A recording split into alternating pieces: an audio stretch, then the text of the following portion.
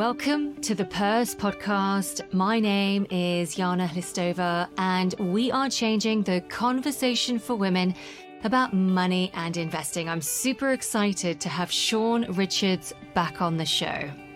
Shaun is an independent economist who specializes in inflation measurement and monetary economics.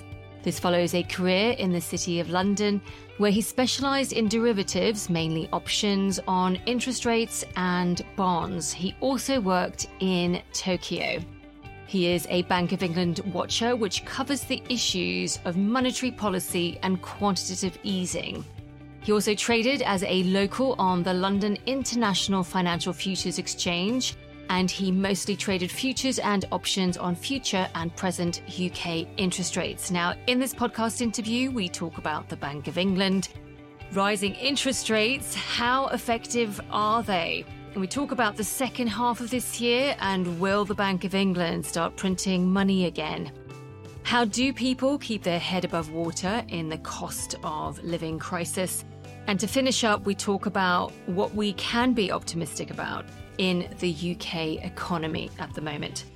I hope you enjoy this podcast interview as much as I did. Please note that this podcast interview is for informational purposes only. We do not provide investment advice. Well, Shaun, welcome back to the show. It's great to have you on again. Thank you for inviting me back. It's become almost a regular feature, hasn't it? Well, I think you are a regular now, Shaun. I think that's the honest truth. Both good and bad, both good and bad. Nice to be invited back. Also, as Prince put it, a sign of the times, I think. We definitely need your insight. I was chuckling to myself reading over some of my questions to you when the Bank of England had increased the base rate to 1.75%.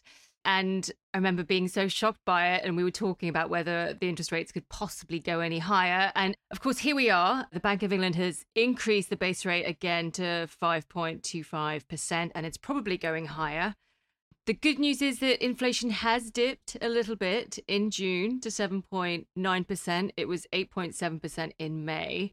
I mean, the obvious question, Shaun, is how effective do you think increasing interest rates in this market and economy is? Because it doesn't really feel like we do have inflation under control in the UK or anywhere, although in the US, they're doing a lot better over there. Well, it depends how you measure it. It's one of my specialist areas. But going back to your question, interest rates, you see, what we've lost, I think, is what I, as an ex-options trader, would call the delta of an interest rate rise. What happens in response to it? Because the world's changed since the last time anyone did this, for a start. In the UK, last time interest rates were anything like this was back in 2007. We hadn't seen a rise like this, which I think is also an important point, how quickly they've done it for decades. And then it was at very different levels and very different times. So there's quite a bit of uncertainty in that. I run an analogy which goes as follows. Interest rate rises are like a brick on a piece of elastic. Nothing happens, nothing happens, nothing happens, nothing happens, whack. Where this time around, I think the risk is, as I just said, they've done this in a rush. 14 times in a row, they've raised interest rates. So the risk is in the future that we'll be hit by the brick. And then we'll all be going, what's happened? And that's the problem. What has changed in the meantime, I can give you two specific things which have slowed things up. You see, the old theory was you change interest rates and the full impact is felt about 18 months, 2 years later. This time around, things were different. Why? In the UK, there are a lot more fixed rate mortgages. Now, they don't last forever. They're usually 2, 3, 4 or 5 year term. But that means to some extent, people have bought time. Now, that's actually a good thing if you think about it, because central banks were saying all sorts of things when interest rates are very low, but it shows people were brighter than that, figured out that things were very low and it was best to get a bit of insurance. However, over time, that will run out, whereas in the past, mostly when interest rates rose, mortgage rates went up next month. So there's a slower reaction function. And there's been some research in the United States saying that quite a lot of companies, particularly the bigger ones, borrowed when things were cheap. So they need to borrow less now. So the point of those two factors is that they're slowing the impact. And that's probably why, here's an optimism bit for you, that in these circumstances, the economy is doing quite well. If you'd have asked me to sit down and measure, Shaun, what do you think would happen if bank rate went to 5.25%? We're doing better now, I think partly because of those two factors. I think there's a third one. Bank of England won't like me for saying this. I don't think people actually believe them and think that they'll cut again as soon as they can. So they're seeing this as a temporary phase. Of course, the problem is how long that lasts. So they're the factors. I have a bit of relative optimism. Now, for people listening, I don't know what the Friday GDP numbers are saying this, but it looks as if they'll be positive for the second quarter. It's quite tight. So within the margin of error, it could be a thing. And because of the King's coronation, that'll be a relatively strong quarter because that's not allowed for in the adjustments. So we're going forwards, whereas, we did I'm not sure if we exactly spoke in November, but we were speaking back then. Places like the Bank of England and Office for Budget Responsibility were incredibly negative. I think that was wrong, but anyway, they were. And the risk was then of some sort of downward spiral, which hasn't happened. I was thinking, why hasn't the Bank of England just paused? Why haven't they taken a breath at, say, 4.75%? And we know there is a lag. We don't quite know what the impact or how much of an impact it's going to have. As you say, everyone's kind of expecting the Bank of England then to start dropping the interest rate back down. I'm really puzzled why the aggressive hike. As you said, we've had 14 consecutive hikes. Why aren't they taking a breath, waiting for the economy to catch up, and then maybe we can start to go back down more gradually? It just feels really out of balance to me. Well, it's because they were late. I forget when we first started these interviews, but my argument was, and we're going back now, what is it? Well, yeah, it is actually just about 2 years. When you come to late summer 2021, what they should have done is reversed all the cuts as a first move. So gone back to 0.75%. That would have seemed a big deal at the time. We'll never know what the impact will be because they didn't do it. But my argument was back then that you sort of get on the horse. But the other thing that they should have stopped, and this is quite a technical area that people don't follow and the press don't cover, but it was all the bond buying they did to suppress longer term interest rates. They still had about another 150 billion to do. Now that was very wrong because they were piling more on. It's something where they have losses on now, and I think was really stupid. So they could have turned then. Why would you do that? Because to some extent, you're getting ahead of events. They were giving speeches then saying that inflation was expected to go to 4%, so double their target. So they should have acted. They didn't. When they finally did, we came to December, and in those few months is a big deal, I think. And then they raised it by 0.1. I mean, what was the point of that? Yeah. So this is the problem. They got going late. Now they're in a rush to do it. Now, this is a generic answer now I'm giving you because the European Central Bank was even worse. The Federal Reserve was very similar. That they're now boasting that they've acted quickly.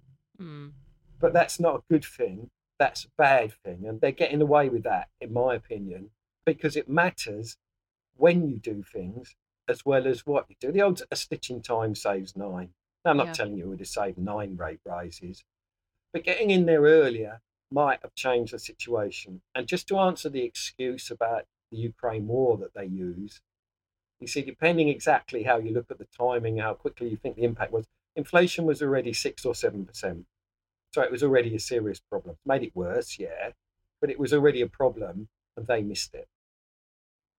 And I think it was easier to miss it because the Fed also didn't do anything in the summer of 2021. So, if the Fed do nothing, it's easier to get away with doing nothing, right? The Bank of England, but we should have definitely acted sooner. So we underreacted in the summer of 2021, and now we're overreacting. We're trying to play catch up, but actually doing far more damage. And that's the worry. They would have agreed this is really bad groupthink between them.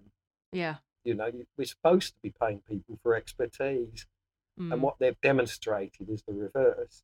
But to go back to your earlier question, you see, I think that is the reason whereby they raised from 4.5% to 5%. So that's 2 rises ago now.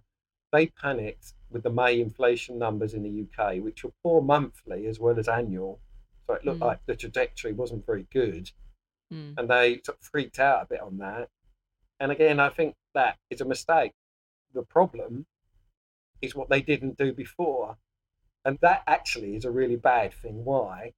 You cannot respond to inflation numbers like that because you're responding to what happened a year ago by doing something now. That's no good at all, is it? Because when you're doing something now, that's going to operate in 2024 or 2025. So you've got to be looking ahead. I know that when people look at this, think, oh, what's going on? But the timing really matters. You've got to look Mm. ahead. The actual May numbers, to some extent, when you're looking like that, didn't really matter. As it turned out, June was good. Yeah. And so it washed out. You see, well, that's my point. But the trouble is, they'd already panicked. Having done a half, they then felt they had to do a quarter this time. Yeah. You know, two of them voted for a half. And this is where they're in a problem, I think, that they're doing it to justify what they didn't do before. And that is exactly the mistake the politicians used to make. And that's exactly the reason the Bank of England got the job. I was going to say that, Shaun. It feels very political to me now because they didn't do what they were supposed to do back in the summer of 2021. They've obviously been feeling the heat in more ways than one since then.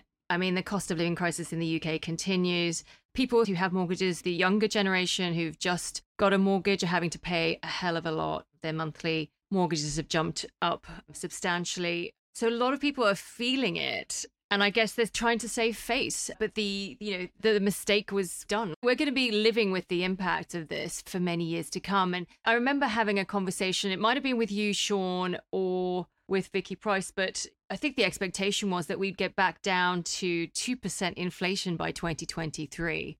And we couldn't be further from that. It's quite shocking where we are, really. And I think we're still going to be feeling the impact of this 2024, absolutely 2025 and onwards. One of the think tanks came out with a report recently which said that we will just be getting to kind of pre-pandemic levels from a standard of living point of view by 2027. It's going to take a long time for all of this to wash out. Well, wages were a problem anyway. Mm. Through the pandemic, I reported the wages numbers. We have a Office for Statistics Responsibility. Mm-hmm. And I pointed out that in simple terms, they were rubbish because they were recording then enormous real wage gains. And I said, so what we needed, because people remember, the first impact of the COVID thing was the economy shrank by 20% and went down for a bit. And then we recovered over a period. So I said, so to get real wages up, we needed to collapse the economy. Can someone tell me that they think those numbers are right? And they couldn't argue with my argument. It was plainly correct. But they've rolled on with the numbers again. So actually, we don't really know what they are. For economic historians, the numbers have been messed up because, of course, time goes on, people will forget, and they won't realise that the numbers are a nonsense. So that's an issue. There are little areas of things, like, for example, something I covered yesterday that might not necessarily think, and it's probably running in the housing market. Now, over, say, the last year, house prices have fallen by 3%, not very much. But wages have gone up by around 7%, if you believe the official numbers. So house prices have fallen by 10% relatively. It's one of the areas where there's been a gain. Now, of course, there are lots of others where people have lost and prices are higher. So there have been switches and changes. And that's one of the things at times like this, and where I don't have a lot of time for some of the strategic views that places like the Office of Budget Responsibility there. And to some extent, some of these think tanks, when they're saying things for 2027, 2028, my argument is that the situation is so dynamic that you can't say that because the set of assumptions that you're using now might not apply in 2025, certainly probably won't in 2027, 28. Yeah. We've touched upon mortgages and people who have mortgages, and I was looking through some statistics last night, Shaun, as you do Monday night, looking through UK mortgage statistics. Welcome to my life. And so approximately 37% of people in the UK have a mortgage or have a loan in order to own or have their home. And it's the younger generation, right, of homeowners who are bearing the brunt of these rate increases because they have a smaller deposit, they will be feeling the increase of the interest rates if they're on a variable mortgage, not a fixed. And I know a lot of people are on a fixed, but there are people out there who aren't, or just coming off the fixed mortgage rate. And baby boomers, in comparison, have paid off most, if not all, of their mortgage, right? So the value of their home has gone up, relatively speaking, since the pandemic, and they're not likely to feel this staying in the same way that the younger generations are. My question is raising interest rates an effective strategy? It's a very blunt tool. It always has been. The real answer to your sort of implied question there is, which is what else is there, is that at different times other things have been tried and they didn't work. I'll give you an example of something different that was used in the past. In the 1970s, so a long time ago, was the idea of people might hear the Bank of England talking about wages going up. And what they're implying is a wages prices spiral. So wages go up, pushes prices up again, wages go up, and so on. But when people tried to control it, mostly it made things worse rather than better. Because you pick something and actually, we do have some examples of that right now. And what's it led to? The strikes we're seeing. Because in various areas with doctors we won't pay, or the rail strikes, train drivers and so on. And exactly that mess. So whilst it's not that good a weapon, it's basically really the only show in town. And as I said before, it is a blunt instrument. It does happen through things like mortgage rates. That's changed because of more fixed rate ones. It affects businesses too. So the general borrowing argument. You see, there's an undercut to this also. Doesn't get reported very often. Some people gain out of this. Savers have had a really bad time. I often quote a speech given by a bloke called Charlie Bean, who was Deputy Governor of the Bank of England at the time. And this is from 2010, I think, all those years ago, when he said savers will have a better time. But they've had to wait 12, 13 years for it. And it's another sector of the economy. And again, it's probably mostly older people gaining, so there's an age issue here. And again, also for those with like annuities from their pensions, they've had an awful time. And here, I'll give you another thing that hasn't been done. Certain people with pensions, it was a thing that was supposed to save them, which was towards the end, it's supposed to be safer to put them into bonds. They've just made them buy bonds right at the top. And now that looks really bad. But there's a lot of things in there, but my point is, there's a lot of strands at the same time. Some people gain out of interest rate rises, those with savings. There were more of them usually than those with mortgages. It's complicated. Certain types of pensions. So there are winners too. So the actual impact on the economy is not just those that are losing. It's the sort of net difference between those that lose and those that win. And of course, those that are losing are always more vocal, so everyone concentrates on them. But if you're running a proper policy, you need to look at both sides and what the impact will be. It's a good point. And there's also been discussion about the fact that it's taken banks a while to pass on the higher interest rates onto savers. They've hung on to the difference. So we've seen a lot of banks increase their profitability over the last 18 months or so. I mean, we're starting to see higher interest rates for savers and more should be passed on. But there are always two sides to the coin. To your point, Shaun, I agree. I want to just move on now and talk about this kind of impending recession that everyone seems to be getting ready for in the second half of this year. And with that, there is a lot of discussion and expectation even that the central banks will start to print money again. In fact, we are starting to see that in countries like China anyway. And so we've got these rising interest rates, very high government debt. The service costs are going up as a result, right? Where do you see this heading? Well, they've got themselves, in my opinion, into quite a mess. If we go back to the pandemic now, roughly the Bank of England financed the extra government spending in round numbers, not exactly pound, but they didn't go out and buy the exact bonds, which is what's called debt monetization.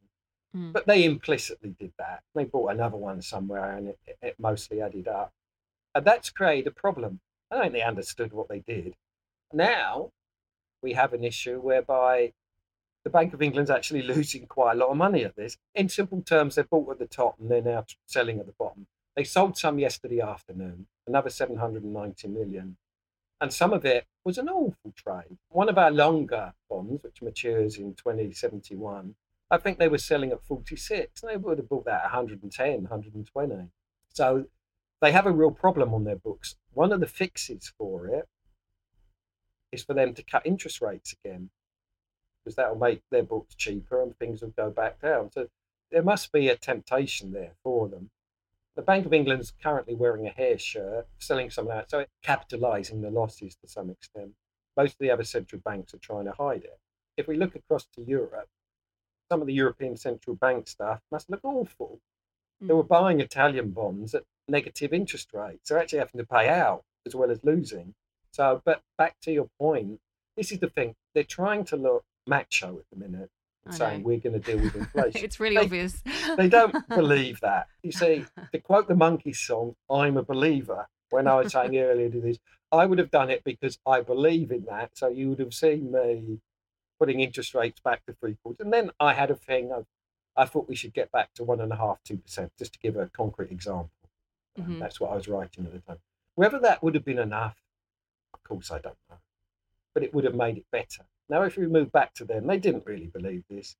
That's why, although people are saying bond yields at the minute are really bad, if you actually look at them, they're a lot lower, usually, than the actual interest rates. Why? People don't believe the central banks. They've seen what happened. Markets have their faults, but they're usually not stupid.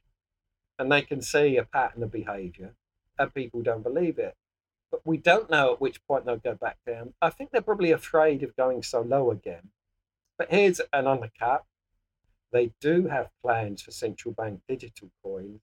And in my view, that has one main, it's the purpose of control. But more than that, it will allow them to take interest rates more negative. Now, the IMF wrote a paper with an example, and the example in that was -3%. As I said before, there's a group thing amongst all these people, and that's what they're thinking. If things get really bad, we can enforce that. Why didn't they do it anyway?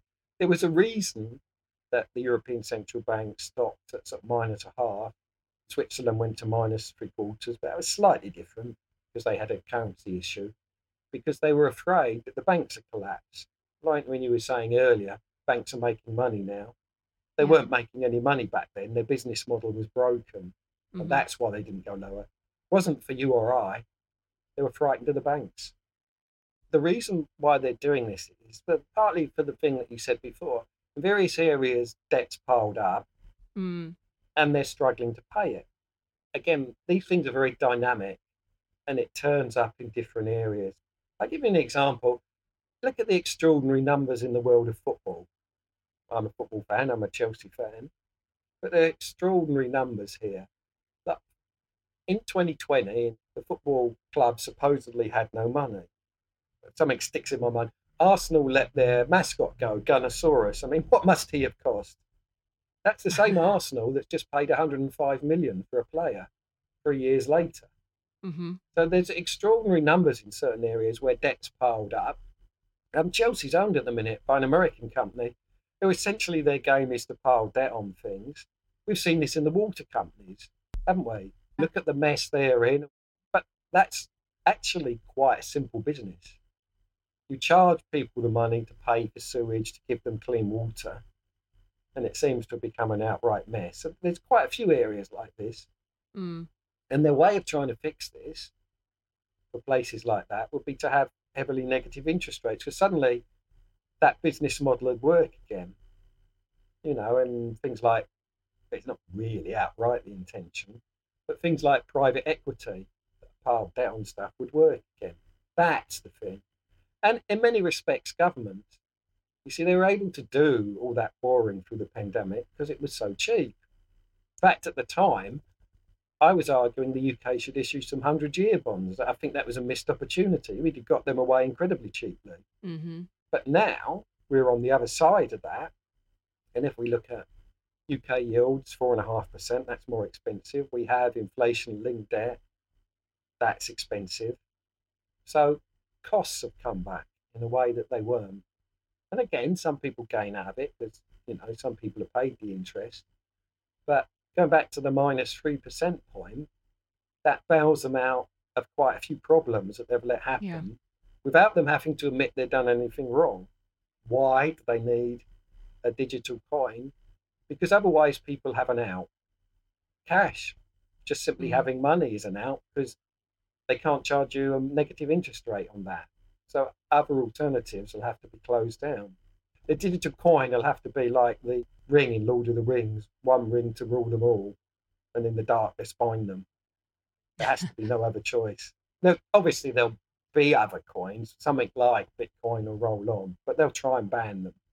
Yes. And one of the advantages, right, of introducing technology to currency is that you can then personalize.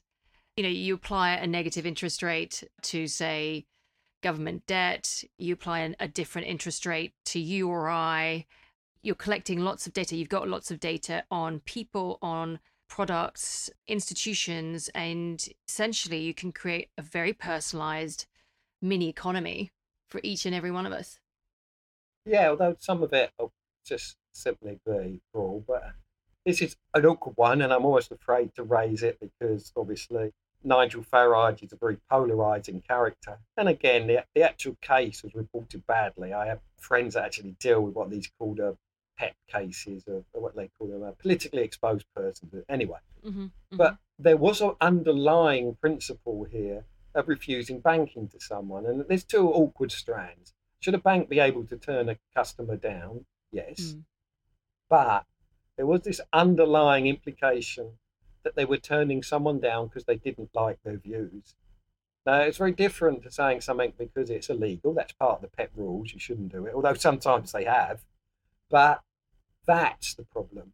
The fact that you could be turned down because they don't like you. I mean, science fiction is full of this, isn't it? Dystopian stuff. You have like an underclass.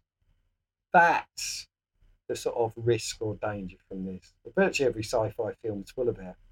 And that's because people are afraid of it. They realise that there are sort of trends in this in their own character. And these are the problems. I mean, something I'm looking forward to is the second part of the science fiction film Dune. I'm a big fan of the Dune books, but it's in there, the same thing, the idea of control and people being oppressed. It's part of human nature. It's one of the reasons why some of these books are so successful, because what it's telling us is something about ourselves. And unfortunately, sometimes it's things we don't like. It's a fascinating but also very frightening time because I think we're seeing a lot of trends converging, and they're definitely going to be converging and accelerating in this decade. I'm definitely watching the CBDC space very closely. In fact, I talked to Eva Pascoe about it on the podcast, and we weren't too negative about it, but I think there's definitely a darker side that's worth exploring.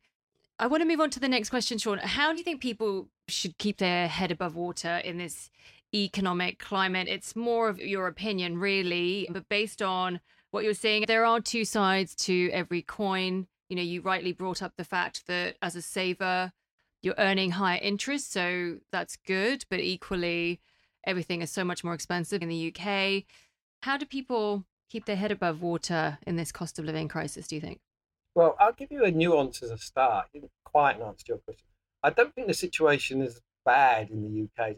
It's partly the way we measure it. We'll find out more later this month to explain what I'm saying here, because the domestic energy costs will come into the UK numbers. So it depends how they deal with standing charges and that. But roughly in the headline, about 0.8 will come off that way, and the RPI more like 1.5%. So we'll be more like for like with Europe because they've brought it in more quickly. We're always going to be behind the US because you see, energy wasn't as big an issue for them. And going forward, I think that energy is pretty much the number one issue. We've lived through times where now people don't think it was cheap. It's relatively cheap. Now we have a problem.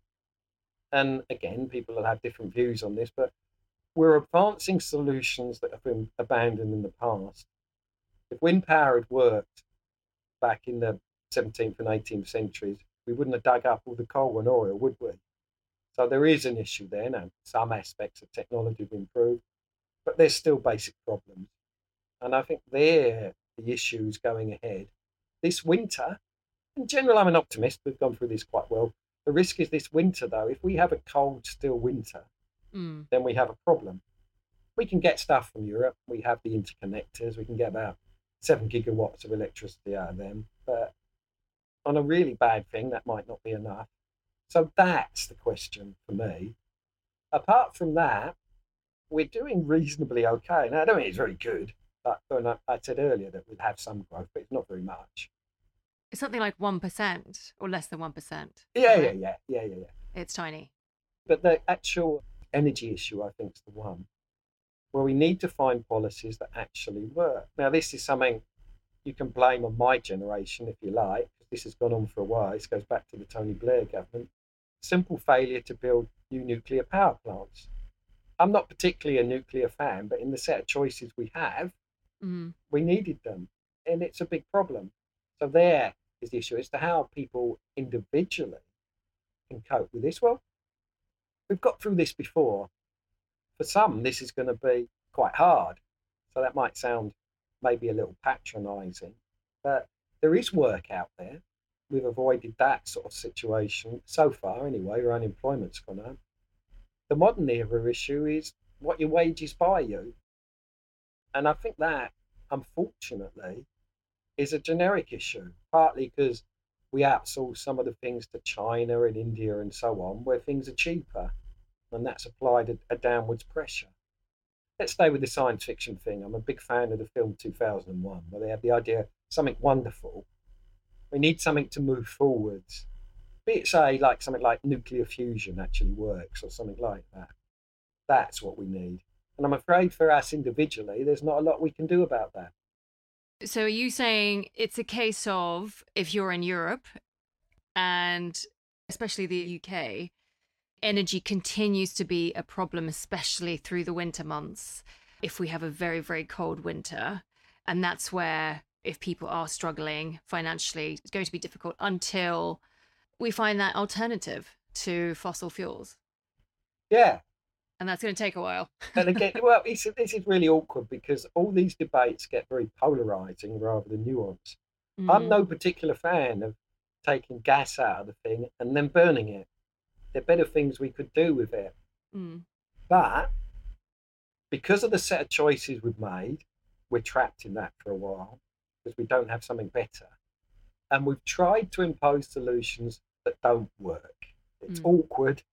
And people don't want to listen to this. There'll be some thinking this now saying, what's he going, but that's an emotional response. If you go back to the actual facts, I do each day the UK wind power numbers. And there's a point to this, as in actual numbers each day. And they don't always work. So what do we do then? But it's presented, the Saudi Arabia of wind and all that. And also, people present average numbers. Well, that's very misleading. Because what do you do on days when there aren't any? I've seen people, for example, silly things just on social media, saying that the wind always blows. Well, no, it doesn't. Now, again, because our actual output has gone down to half a gigawatt hour out of a supposed maximum of 25. So very little, virtually none. What do we do then? And that's the problem. It's not the sort of opinion thing. People want this. Okay, fair enough. But it's the fact that they're presenting numbers that aren't true. And I'm afraid at some point there's a risk that that'll come up, that we get a day like that, say in January when it's really cold. And then there'll be an enormous problem. Things will have to be turned off. And they go, how will we get here? Well, because people didn't tell the truth. On days that it works, let me give both sides the coin. I think there was one a couple of Saturdays ago when the wind was blowing and we also had a fair bit of solar power. That was nirvana for that thing. But it doesn't happen that often. I'm afraid for what people can do about that now, there's some things we can do. But what the real issue is, and these things take time, is making the right decisions going forwards. Some of them may be unpalatable and not really ideally what we want to do. But the basic question is, do we want the lights on or not? It needs to be something that might work. I mean, let me give an example. There's been advances in battery technology. I'd say in the laptop I'm using now, works much better. But battery technology, as far as we have it, isn't going to save us. It isn't good enough. And we're running around building, but that old era technology, again, that we know doesn't work. We need something new, maybe, if we can find it. We're spending money quite often on things that don't work. What good do smart meters do, really? So they tell you what you're spending. Well, you can look at your bill for that in general. Mm. The only thing they do is allow them to turn people off, in my view. That's not very nice, is it? Or to turn people off at peak times. And there's, again, a very dark side to this, Yeah. whereby that's what they're actually intending to do. It's awkward. As I said, some of the answers to this are going to be unpalatable.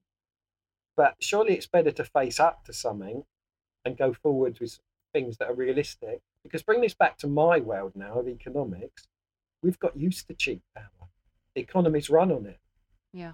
We're going to have enormous trouble if we don't do that. Now, I didn't really answer your first question, which is how do people deal with this? Well, some of it is choices, things like that. But I'm afraid most of it is simply getting on with their lives and trying to ignore the doom and gloom. It doesn't really do any good, does it? I mean, people obviously have choice to think things are bad. But other than that, there's not really an answer. Something that we haven't touched on today, but I'll throw in. We talked about people with mortgages. Well, those renting are having a hard time as well. Someone was only telling me last night when they knew that their rent had just been raised by 500 quid, so they were moving. You know, so there are genuine problems out there. Somehow, in the whole mix, we're going forward. So it doesn't mean that people are not having a really hard time. And this is, if we take this deeper, one of my issues with all the money that was spent back in the COVID time, that this was always going to happen. Economics is often about deferring things.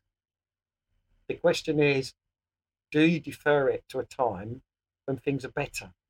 That's the plan, but it doesn't always work like that. It feels like speculation to me. We don't know.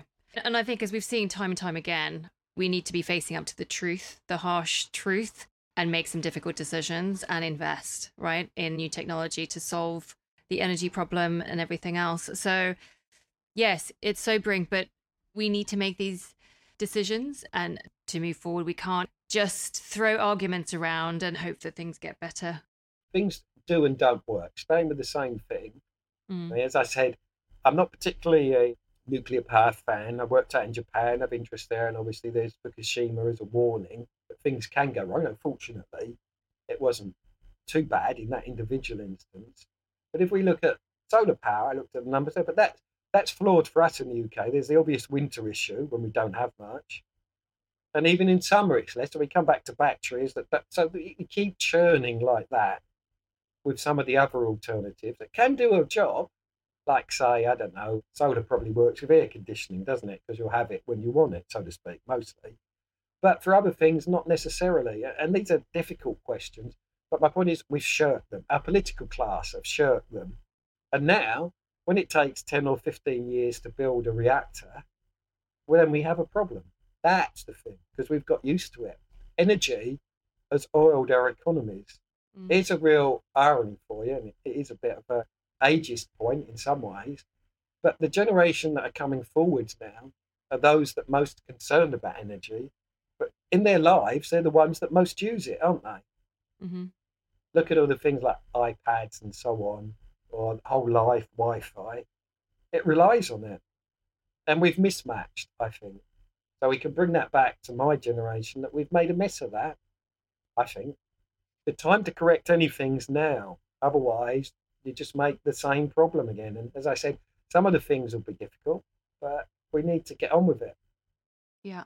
I want to just move on to the last question. And Shaun, I'm an optimist and we always talk about some pretty heavy issues. So I want to finish on a more positive note and ask you what you're feeling optimistic about in the UK economy at the moment. Well, I think through this, we're actually doing reasonably well. So before, I don't want to patronise those that are having difficult times. I think there are examples of areas that are doing well. For example, Rolls-Royce. Actually, partly that's back to the nuclear issue again. This hope of small modular reactors.